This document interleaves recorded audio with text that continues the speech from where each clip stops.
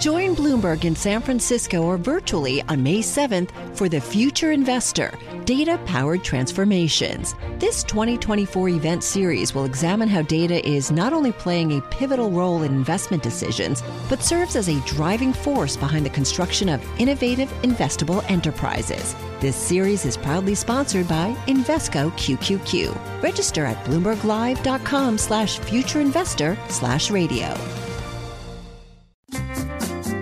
This is Taking Stock with Kathleen Hayes and Pim Fox on Bloomberg Radio. Jose Cuervo brand of tequila was founded back in 1795, and today it is the best-selling tequila in the world.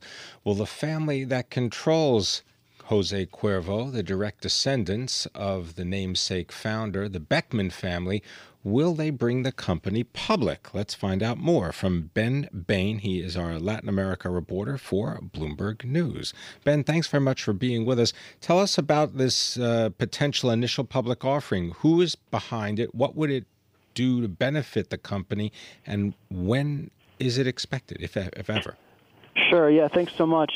It's not the first time that we've heard rumblings about a Cuervo IPO, but it seems as though things are more advanced than previously. We're hearing we could see this IPO as soon as the third quarter of this year. At least that's what we understand the company's targeting, and it could be worth up to $1 billion. So it would be pretty significant, especially in Mexico, where we've had a pretty dead IPO market. We just had one IPO this year. It was much smaller. So this would be a pretty big deal here in Mexico. The company is still said to be deciding what to do with the money they could raise. It could be used for things like we've heard paying down debt or potentially even more of an acquisitive move. But the company is said to still kind of be considering that. And basically it's a little bit wait and see. Since we first reported this in March, though, we understand things are more advanced. The company has hired banks, J.P. Morgan, Morgan Stanley, and locally Santander.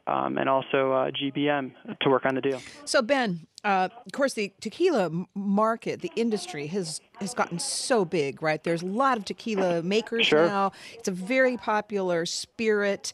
What does this mean for tequila broadly in the Mexican economy if they're going to have what could be $1 billion IPO? Yeah, I mean, you're completely right. I mean, tequila is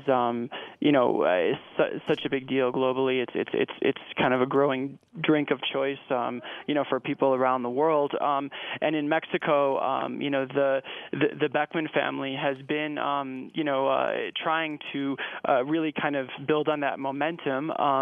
Bloomberg reported, recently that the Beckman family is planning to transform the town around Tequila, Mexico, which is where a lot of the tequila is basically made, to kind of turn it into almost a Napa Valley-like destination, for tourists. So certainly raising money, $1 billion, would go a long way potentially in terms of expanding tequila further. Jose Cuervo is certainly not the only game in town either in the growing tequila market. So would give them more firepower to continue to lead the way.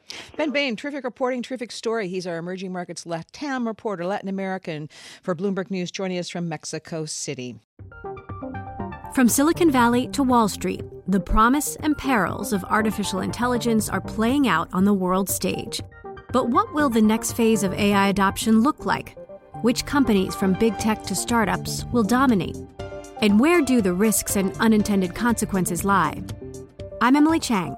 Join me at Bloomberg Tech in San Francisco, May 9th, to answer many of the industry's burning questions, alongside Snap's Evan Spiegel, Xbox President Sarah Bond, OpenAI's Brad Lightcap, top researcher Dr. Fei-Fei Li of Stanford, and many more. More details and just a few tickets left at Bloomberg.com/TechSF.